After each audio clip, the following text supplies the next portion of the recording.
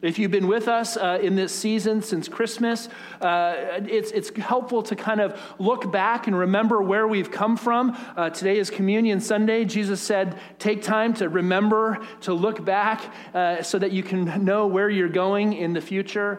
And if you've been with us, you know that we've been through several series that have, in some ways, kind of built on each other. It wasn't intended that way, but they all relate. And I thought this morning would be a great way to kind of put a period at that end of that sentence and to think about how do we incorporate these things in our lives in ways that allow us to live into them in the future. If you remember, after Christmas, we came back and we did our Mastermind series. And we talked about how the war is real and the battle wages inside each one of us every day over the truth of God's word, and will it overcome the lies of the enemy that we believe about ourselves and about our lives, and how if we can trust in God's word and apply his truth in our lives, it transforms us from the inside out. And then we went into our series called Made, and we talked about how being made in God's image means that we were made for a purpose, and we were made with intentionality, and that when we discover that we were designed to be carriers of God's Spirit through the gift of what Christ has accomplished, we live out our deepest purpose in life through the power of Christ, and we find our deepest meaning and satisfaction when we understand that God made us with a purpose. And then, of course, leading up to Easter, we did our Hope Rising series where we acknowledged, even in the midst of these truths of Scripture, life is hard. Life is not easy. And in the midst of life's difficulties, we have a Savior because Jesus is alive who can help us and meet us in those places of difficulty and challenge and help us in our time of need like no one else can. The question is, will we run to him in those times of need, or will our circumstances drive us away from God into other places where we're looking for help and happiness in our lives? Now, again, all of these sermons are online. It might be helpful to consider going back and re-listening to some of those series for how God wants you to continue to live into them. But this morning, I want to put that period at the end of the sentence by suggesting that the key in all of this, and for us at this moment, is to realize that I think through all of these series that it's not what happens to us that is ultimately important, but it's what happens in us and how we choose to respond to what happens to us. See, I think our first response to whatever we come across in life is always internal, right? Our first response is always an internal response. We always react internally, and it's reflected then in our attitude towards life that then gets translated into our action and our behavior externally. But our first response is always internal. And one of the challenges I'd like to suggest for us this morning, and we've talked about this before here at Faith Covenant Church, is that in the midst of that, we are always our own worst critics.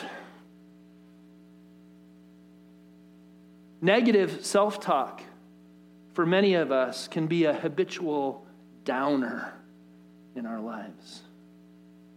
And the reality is, the more we allow internal negative self-talk to become the general habit and the kind of conversation we're having within ourselves, the more it becomes translated into our attitude and our behavior with those around us, so that we become more critical and judgmental in our relationships because we're just manifesting the same kind of conversation we have about ourselves. Jesus said, love your neighbor as you love yourself. Do we become more critical and distrustful in our relationships with other people, or are we becoming more and more encouraging and supportive in our relationships with others in our perspective on life? Another way to ask the question is this: whose voice are we going to allow to be the dominant voice in our internal conversation? Think about that for a minute. Whose voice are we going to allow to be the dominant voice in our internal conversation? Or maybe you could ask it this way: is your internal conversation more of a dialogue, or is it more of a monologue? You guys remember the movie The Incredibles? Our family loved that movie. I love when the little kid falls back on the seat in the car at the end. He goes, "I love this family." But you remember the part when Mr. Incredible finally faces down Syndrome, and he's got him in his locked in his ray, and he's going off, and he's just rambling about all this stuff, and he goes, "Oh, you sly dog, you got me monologuing again." Is your internal conversation more of a dialogue or more of a monologue? What we see in Scripture today, I want to suggest, is that when it comes to our journey of discipleship with Jesus, attitude is everything. We're going to be looking in Philippians chapter 2, verses 1 through 11. We're going to start by looking at verses 1 through 5, and then we'll pick up verses 6 through 11 a little bit later on.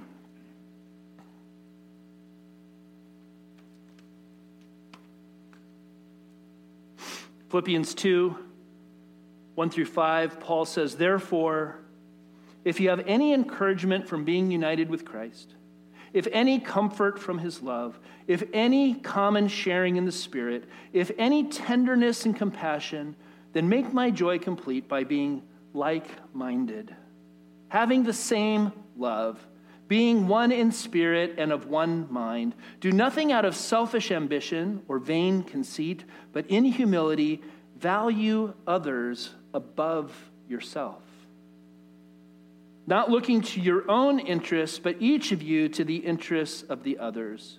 In your relationships with one another, have the same mindset as Christ Jesus." Now let's pause there. There's other translations that says, "have the same attitude as Jesus." The NRSV says, "let the same mind be in you that was in Christ Jesus." And the Message paraphrase says, "think of yourselves the way Christ thought of himself." I kind of like this word attitude, though, because it feels like a contemporary word that we can relate to. We use the word a lot ourselves. We know about what attitude has to do with. And essentially, I like attitude because it carries the understanding of both sides, the internal and the external. Essentially, an attitude is an internal mindset, or a way of thinking about life and the world and ourselves that becomes reflected externally in our actions and in our behavior. One definition that I found online says that an attitude is a settled way of thinking or feeling about someone or something, typically one that is reflected in a person's behavior. Another definition calls it a position of the body, there's the external part, proper to or implying an action or mental state. The example sentence they gave is, "the boy was standing in an attitude of despair, his chin sunk on his chest." And then this third one is kind of a modern usage, which I hear a lot, and it has more of a negative twist, right? Truculent or uncooperative behavior. A resentful or antagonistic manner. I asked the waiter for a clean fork, and all I got was attitude. Now, I went back because I was curious, and apparently the word in the original Latin comes from the word aptitudo, which is the same root that we get the word aptitude from, but it means position or posture. And it was really originally most used as an art term. So when you went to look at a painting or a work of art and you viewed how the people depicted in the painting were positioned or put into the painting, it was the attitude of the painting or of the people in the painting. And it wasn't then until later in the 19th century that it took on a more metaphorical use with the idea of having a mental posture or a mental position in life. And Paul says all the way back 2,000 years ago in the Bible that your mindset, your mental posture, the way you position yourself in the world in your mind, your attitude toward the world around you should be influenced and modeled after the attitude of Jesus. Therefore, he begins in this passage, you're supposed to remember who you are called to be, who Christ has been revealed to be. We are called to be a community of people that knows how to love one another well, because Jesus came to reveal God's love. Jesus said, "Everyone will know that you are my disciples if you love one another." So Paul begins with a description of our new experience of relationship with God that has become available to us because Christ is risen and he's alive, and we now have his Spirit working in us. He says our experience is based on what God has done in Jesus, and we've received encouragement from being united with Christ. We've received the comfort of the love of God that Christ has revealed. We now have fellowship with God through the presence of his Spirit in our lives. We've seen and experienced God's tenderness and his compassion toward us, not his judgment and his punishment. See, if this is true for us, if this good news message of Jesus that we say we believe is true for us, and that's the gift we've received, then Paul's saying it's also what we need to offer one another. Be like-minded. Have this same love among you. Be united in this spirit and with this purpose in your lives. We are called to be a community of people that loves one another well. Now, one way we describe a community of people that loves one another is family. Right? Isn't that what family is supposed to be? A family is a community of people who love one another. And as a faith community, we come together as a spiritual family in God, but the question should be begged, what kind of family are we? Are we like your family? Are we like my family? I don't know what your experience of family has been, but the invitation to be a part of family for many people in our culture today isn't necessarily good news. In our culture, we don't all have all that great a track record in doing family well. So the prospect of being family for one another might not be all that much of an invitation as much as something to kind of run away from. Like maybe you heard the story of Thomas Hansen in Boulder, Colorado, who sued his parents for $350,000 on the grounds of parenting malpractice. His mom and dad had botched up his upbringing so badly, he charged in his lawsuit that he would need years of costly psychiatric treatment. Or maybe like the author who interpreted Winston Churchill's immortal words from World War II in this way. Churchill said, "We shall fight on the beaches, we shall fight on the landing grounds, we shall fight in the fields and in the streets, we shall fight in the hills." And the author said, that kind of begins to sound like many of our family vacations.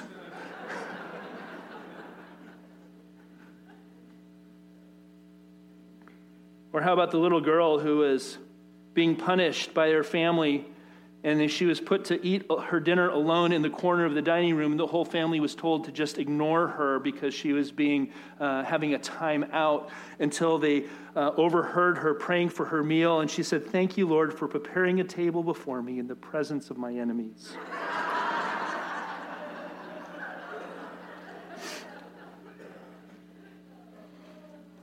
We're called to be family. But what kind of family will we be? Social scientists have begun to understand that churches, like biological families, are relational and emotional systems. And a system is like a body. Your body and my body is a system. We have various organs and glands and hormones and cells all working in concert with one another, guided by the brain to regulate the health and the functioning of the whole body. Then the other thing that we're realizing, the more we understand our biological nature, is that health in the body is not determined by the absence of disease, but by the healthy functioning of the immune system. See, no body is ever without agents of disease. We all have bacteria and viruses and all kinds of things running in and out of our bodies all the time. The question is whether we get sick or not is depending on the health of our immune system, and whether the immune system is strong enough to fight off the agents of disease, or whether the agents of disease become stronger and overwhelm the immune system and then overwhelm the body. See, in the same way, a healthy church or a healthy family is not defined by the absence of problems, but by one that has a healthy, functioning immune system that isn't overcome by the problems that exist. And maybe the question that we can ask for us this morning, for me and for you, in this family system here at Faith Covenant, or maybe in your own family system at home, at this moment in time, am I more an agent of health in my family system, or am I more an agent of disease? Am I consciously contributing to the health of the body and helping to overcome the challenges and the problems that we face? Or am I exacerbating the problem? How do I know the difference? Well, 2,000 years ago, the Apostle Paul told us we are the body of Christ. And the Bible tells us that Jesus loves the church because it's his body. It's his bride. It has familial terms to how God wants us to experience his love and our love for one another. Jesus loves the church so much that he gave his life for her. But he didn't die so that she could remain broken and sinful and diseased. He died and rose again in order to transform her into a healthy body that truly represents the love of God for a lost and a hurting world. There's no church that doesn't have challenges. There's no church that's perfectly healthy. You're not going to find the perfect church out there. But what Jesus reveals to us is that God is a God of love and reconciliation. God is a God of mercy and healing. And therefore, our testimony is not just what we say, but it's how we choose to live with one another. See, if these things were true about the believers in Philippi, then Paul's joy would be complete, he says, if they act on these truths, if they live out what they say they believe. Then the gospel, the good news of Jesus Christ, is advancing in their lives and in their community, and they get to celebrate that God is using them to carry on the work of Jesus in the world. Now, how do we know if we're living out the truth of who God has called us to be in Christ? Paul says, essentially, in this passage, there's a very simple test. Check your attitude. Do nothing out of selfish ambition or vain conceit. Rather, in humility, value others above yourselves, not looking to your own interests, but each of you to the interests of the others. In your relationships with one another, have the same mindset as Christ Jesus. See, your attitude should be the same as that of Christ Jesus. Watch out, Paul says, for selfish ambition. Because selfish ambition is the virus that kills community. Now, a simple definition of selfish ambition is simply a self-motivated attempt to somehow gain the upper hand in any given situation. See, Paul says, don't let an attitude where you're thinking about your own self first and your own wants first and your own desires first and what I need first. Think first about what the other needs, what the other's wants are, what's going to be good for them. And if everybody in the community is first thinking about what the other needs, you know what happens? Everybody's needs get met. But if we all start from a selfish perspective and we think about ourselves first and we argue for what we want and what we need, what happens? Everybody gets left out, right? Instead, demonstrate humility that promotes the good of others, even at your own personal expense. From childhood, as Americans, we have been taught that we are endowed by our Creator with certain inalienable rights. And among these are life and liberty and the pursuit of happiness, which I believe is true and is good and is right, and we need to value that sentiment in our country. And yet I would like to suggest that what has happened over the hundreds of years of our short history as a country is that in our modern mindset, we've added social evolutionary theory to the foundations of our country and the survival of the fittest. So not only do we come to church with the belief that we deserve to be made happy, but in our pursuit of happiness, it's going to come somehow at the expense of others. Because it's based on a core assumption, a lie of the enemy, that there are winners and there are losers, and either you're one or the other. Perfect timing. Our approach to church then becomes an internal competition with the people that we're sitting next to. Because we perceive that somehow there's a scarcity of resources in God's kingdom, and if we don't grab for what we want and what we need, somehow we're going to be left out. And decisions often become made not on what's best for the kingdom of God and for the mission of Christ in the world, but what's best for me and what's best for my friends and what's best for my group of people. We come to church with an attitude of entitlement because the customer's always right, aren't they? I mean, when you go out into the world and you buy a product or you contract a service and you're unhappy with the way that you've been served, what do? I want to talk to the person in charge because the customer's always right. And when we bring a consumer mindset to our experience of church, what we do is we become consumers of religious goods and services with somehow inalienable rights, but we never become family. Not so among you, says Paul. Do nothing out of selfish ambition or vain conceit, but in humility consider others better than yourself.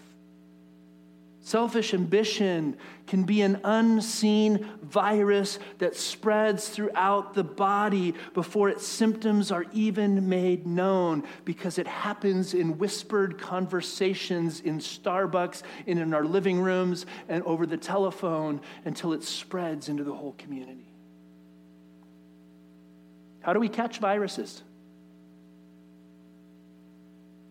One person to another. When a virus enters the body, science tells us it enters into an individual cell and it hides inside a healthy cell and begins to multiply. It masks itself in the appearance of health because it's inside the cell until it gets strong enough and big enough that it can break out of the cell and begin to spread to other cells. And you know what happens to the cell when it breaks out? It destroys the cell. Paul tells us that selfish ambition, or a priority of self-focus, a priority of me first, a priority of looking at myself and my needs and not being aware or even caring about what the needs of the other are, lead us to a preoccupation with my wants and my desires and my needs, and it's the very virus that kills community. So what's the antidote? The attitude of Christ. The attitude of Christ is what functions as the immune system in the body of Christ. In your relationships with one another, Paul says, have the same mindset that Jesus had. Have the same mind of Jesus in you. Your attitude should be the same as him. Verse 6 through 11, Jesus, who being in very nature God, did not count equality with God as something to be used to his own advantage. Rather, he made himself nothing by taking the very nature of a servant and being made in human likeness and being found in appearance as a man. He humbled himself and became obedient to death, even death on a cross. Therefore, God exalted him to the highest place and gave him the name that is above every name, that at the name of Jesus, every knee should bow and every tongue should confess and acknowledge that Jesus Christ is Lord, to the glory of God the Father. If you want to be great in the kingdom of God, be like Jesus. Learn to be a servant to those around you. See, the Spirit of Christ within us is what gives us the mind of Christ to guide us. It's what gives us the love of Christ to shape us. It's what gives us the purpose of Christ to motivate us to live into this calling that he's given us. What does a servant look like? We know what a servant looks like, don't we? I mean, we live in a service-oriented culture. When you go out to dinner and you have the waiter or the waitress come to serve you, you know when you get good service or bad service, right? A waiter who's attentive and asks, is there anything else I can get you? And they're prompt to refill your coffee and keep it hot or keep your bottomless beverage going. And they bring your meal in a timely way. And when there's a mistake, they respond quickly. We know what good service is like, right? And we also know what bad service feels like, right? They come throw your meal and they walk away and you never hear from them again. And you're like, man, I'm thirsty. I want more. Where are they? And we reflect our understanding of that in the tip. We know what good service is like from our tax accountant, don't we? We know when we get bad service too. Anybody been there? Yep, I have. How about from your medical doctor? We expect good service from our medical doctor, right? We want them to be attentive. We want them to ask good questions. We want them to care about what we care about and not just come with a sense of arrogance and a dismissiveness and just tell us what we're going to do and not really care about who we are as people. We know when we get good service and we know when we get bad service. We know what it looks like to see Jesus, who didn't consider equality with God something to be grasped, but he wrapped a towel around his waist and he got down on his hands and knees and he washed stinky, dirty feet. We know what service looks like. See, this is the attitude that should characterize the kind of family that we have among one another as Christians in the church, because it was the attitude that Christ had. It's Christ's attitude in our relationships with one another. It's his Spirit in us helping us to become more and more like him. Our unity with one another should flow from our own experience of the fellowship of God and his Spirit at work in our lives. And I want to suggest as we come to a close this morning, it's going to be a few more minutes, so I just ask you to indulge me, but I think there's an important application for this in our season of life as a church. I think we're finding this is especially true and important if we are to become a church that makes disciples well. In order to become a community that makes disciples who make disciples, we have to understand that serving someone else has to be our priority.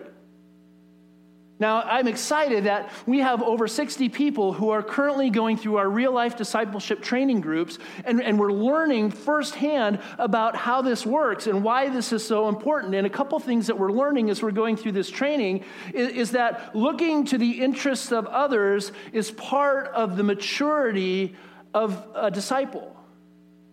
If you want to see who's a mature disciple in Jesus, are they looking for the needs of others before their own needs? That's a very clear sign of spiritual maturity in Christ. Do they have a servant's heart and attitude? Do they not only see the need, but they work to fix the problem? See, part of the problem that I think we're identifying in church today, and not just our church, but I think many churches in the United States, is that we're not truly serving people in discipleship.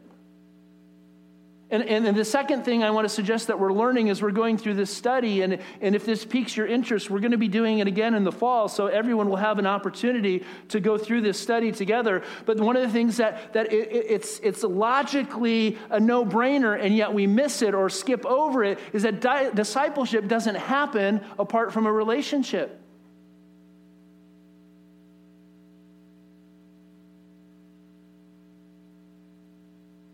Discipleship doesn't happen apart from a relationship. So maybe we could ask the question, who are you serving in this way? Now, not all of us might feel prepared to go out and disciple someone else or to lead them in discipleship, because really we're disciples of Jesus, right? So we might not be prepared to feel like we can lead somebody, but we all need somebody to at least then lead us. We need somebody to disciple us. If we're not ready to disciple somebody else, then somebody should be discipling us. I love one of the things about the covenant going back in its history is they always had two core questions that helped them keep focused on what was most important. And one of the questions that they asked is, where is it written? And so this idea is you could have any kind of ideas or beliefs about God and theology that you wanted, and we wanted to discuss those in an open and a safe environment, but you had to be able to demonstrate the truth of what your claim was in Scripture.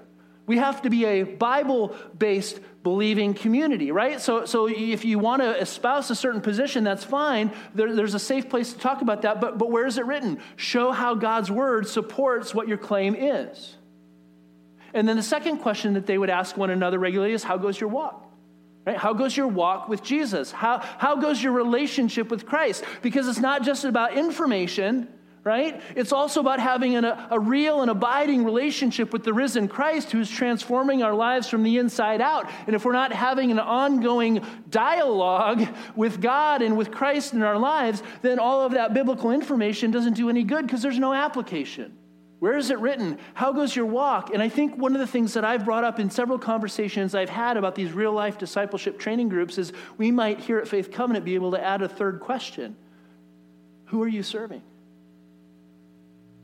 Who are you serving? Now, when I say serving, that can be a loaded word, right? Because we come from a culture of church where we're always asking people to serve. We need you to volunteer for this. We need you to sign up for that. But in this context, what we need to begin to understand is that we need to be serving at least one other person in an intentionally discipling relationship. How many of us, and don't raise your hands because it's not a shaming thing, because I know that we all struggle with this, but if we ask the question, how many of us today, honestly, are in an intentional discipling relationship with at least one other person? Probably not many of us. And I think if you looked at churches across the country, I think that's more common than not. But you see, when we come to church, focused on how we get our own needs met first and what the church can do for me and how the programs of the church are designed to feed my spiritual life, we don't think about how are we serving someone else in Jesus' name. But what we learn in Scripture is that a mature disciple of Jesus discovers that the path to finding our needs met by God is first and primarily through our meeting somebody else's needs. And we miss that. So maybe the question we all need to begin asking one another is, who? Who is it for you? Who's discipling you, or who are you discipling? And if you can't be in at least one relationship with somebody who you're intentionally discipling and challenging and helping one another to take one more step on your discipleship journey with Jesus, then maybe we're really not in discipleship. Now, we're going to be working on this a lot together as a church in the weeks and the months and even the years ahead, because we believe that God is calling us to be a church that learns how to do discipleship well. But I want to wrap up for us this morning by suggesting that there's another third kind of definition of this word attitude that I discovered in my study that was kind of fun. So in our new modern age, a new use of this word has emerged in the field of aeronautics. If you build airplanes or you fly airplanes, you know that attitude controls in an airplane become very important, because the attitude of the plane determines whether it's going to stay in the air and whether it's going to arrive at the destination, right? So now the attitude of a plane, Anthony, you can help me with this, right? There's pitch, roll, and yaw. Now, I don't know if you've ever been in a small, prop plane. We don't get this a lot in our jets, but have you ever been in a small prop plane that just like kind of wiggles all over the place and you're like, whoa. Well, in order to be able to control the attitude of the plane, to keep it on track in the air and to get it to its destination, there have to be these controls. And what we're discovering is that in order to use these controls to control the attitude, there has to be what they call an inertial frame of reference. Now, an inertial frame of reference, in my layman's terms, is an immovable object that you can keep your eyes on that help you keep your orientation while you're moving. You need an immovable object that to keep your eyes on so you can orient yourself to that object while you're moving. So for pilots, that's the horizon, right? It's the planet. They can look at that horizon and they can tell what the plane is doing visually by keeping that inertial frame of reference in their eyes. Maybe the question for you in your life in this moment, what do you look to be your inertial frame of reference so that you know that your orientation is in the right direction for you? Are you your own inertial frame of reference? I don't know that I'd want to fly in a plane where the pilot had himself or herself as their inertial frame of reference. That plane probably wouldn't stay in the air too long, would it? See, Philippians 2, 1 through 11 is all about setting our inertial frame of reference on Christ alone. as we look to how he did it, and we understand his attitude, and we understand his mindset, that it wasn't about himself first, but he gave up everything for the sake of others to show the love of Christ to them, that's our attitude as well. And we experience comfort and encouragement and love and unity as believers of Christ. And as a result, we therefore get to express that to one another in our relationships as well. Here again, Paul emphasizes that it's our attitude toward Christ that affects our attitude towards one another. How we frame our attitudes is crucial to discipleship and to living the Christian life. Would you pray with me? God, we come this morning knowing that we almost regularly need an attitude adjustment. So we ask, God, that through your word this morning and through your mercy and your grace, you would forgive us for the ways that we have allowed our attitudes to get off track. Reset them this morning and help us to see your calling in our lives to be able to love one another well so that we can be a true spiritual family. And for many of us who've not experienced the goodness of what family should be, help us to be able to help one another experience that in a new and a healing way. God, help us to know how to make disciples and how to do that well so that we are truly carrying out the mission of Christ in the world, to make disciples and to teach them to obey everything that you have commanded us. And we know that you are with us to the very end of the age. Amen.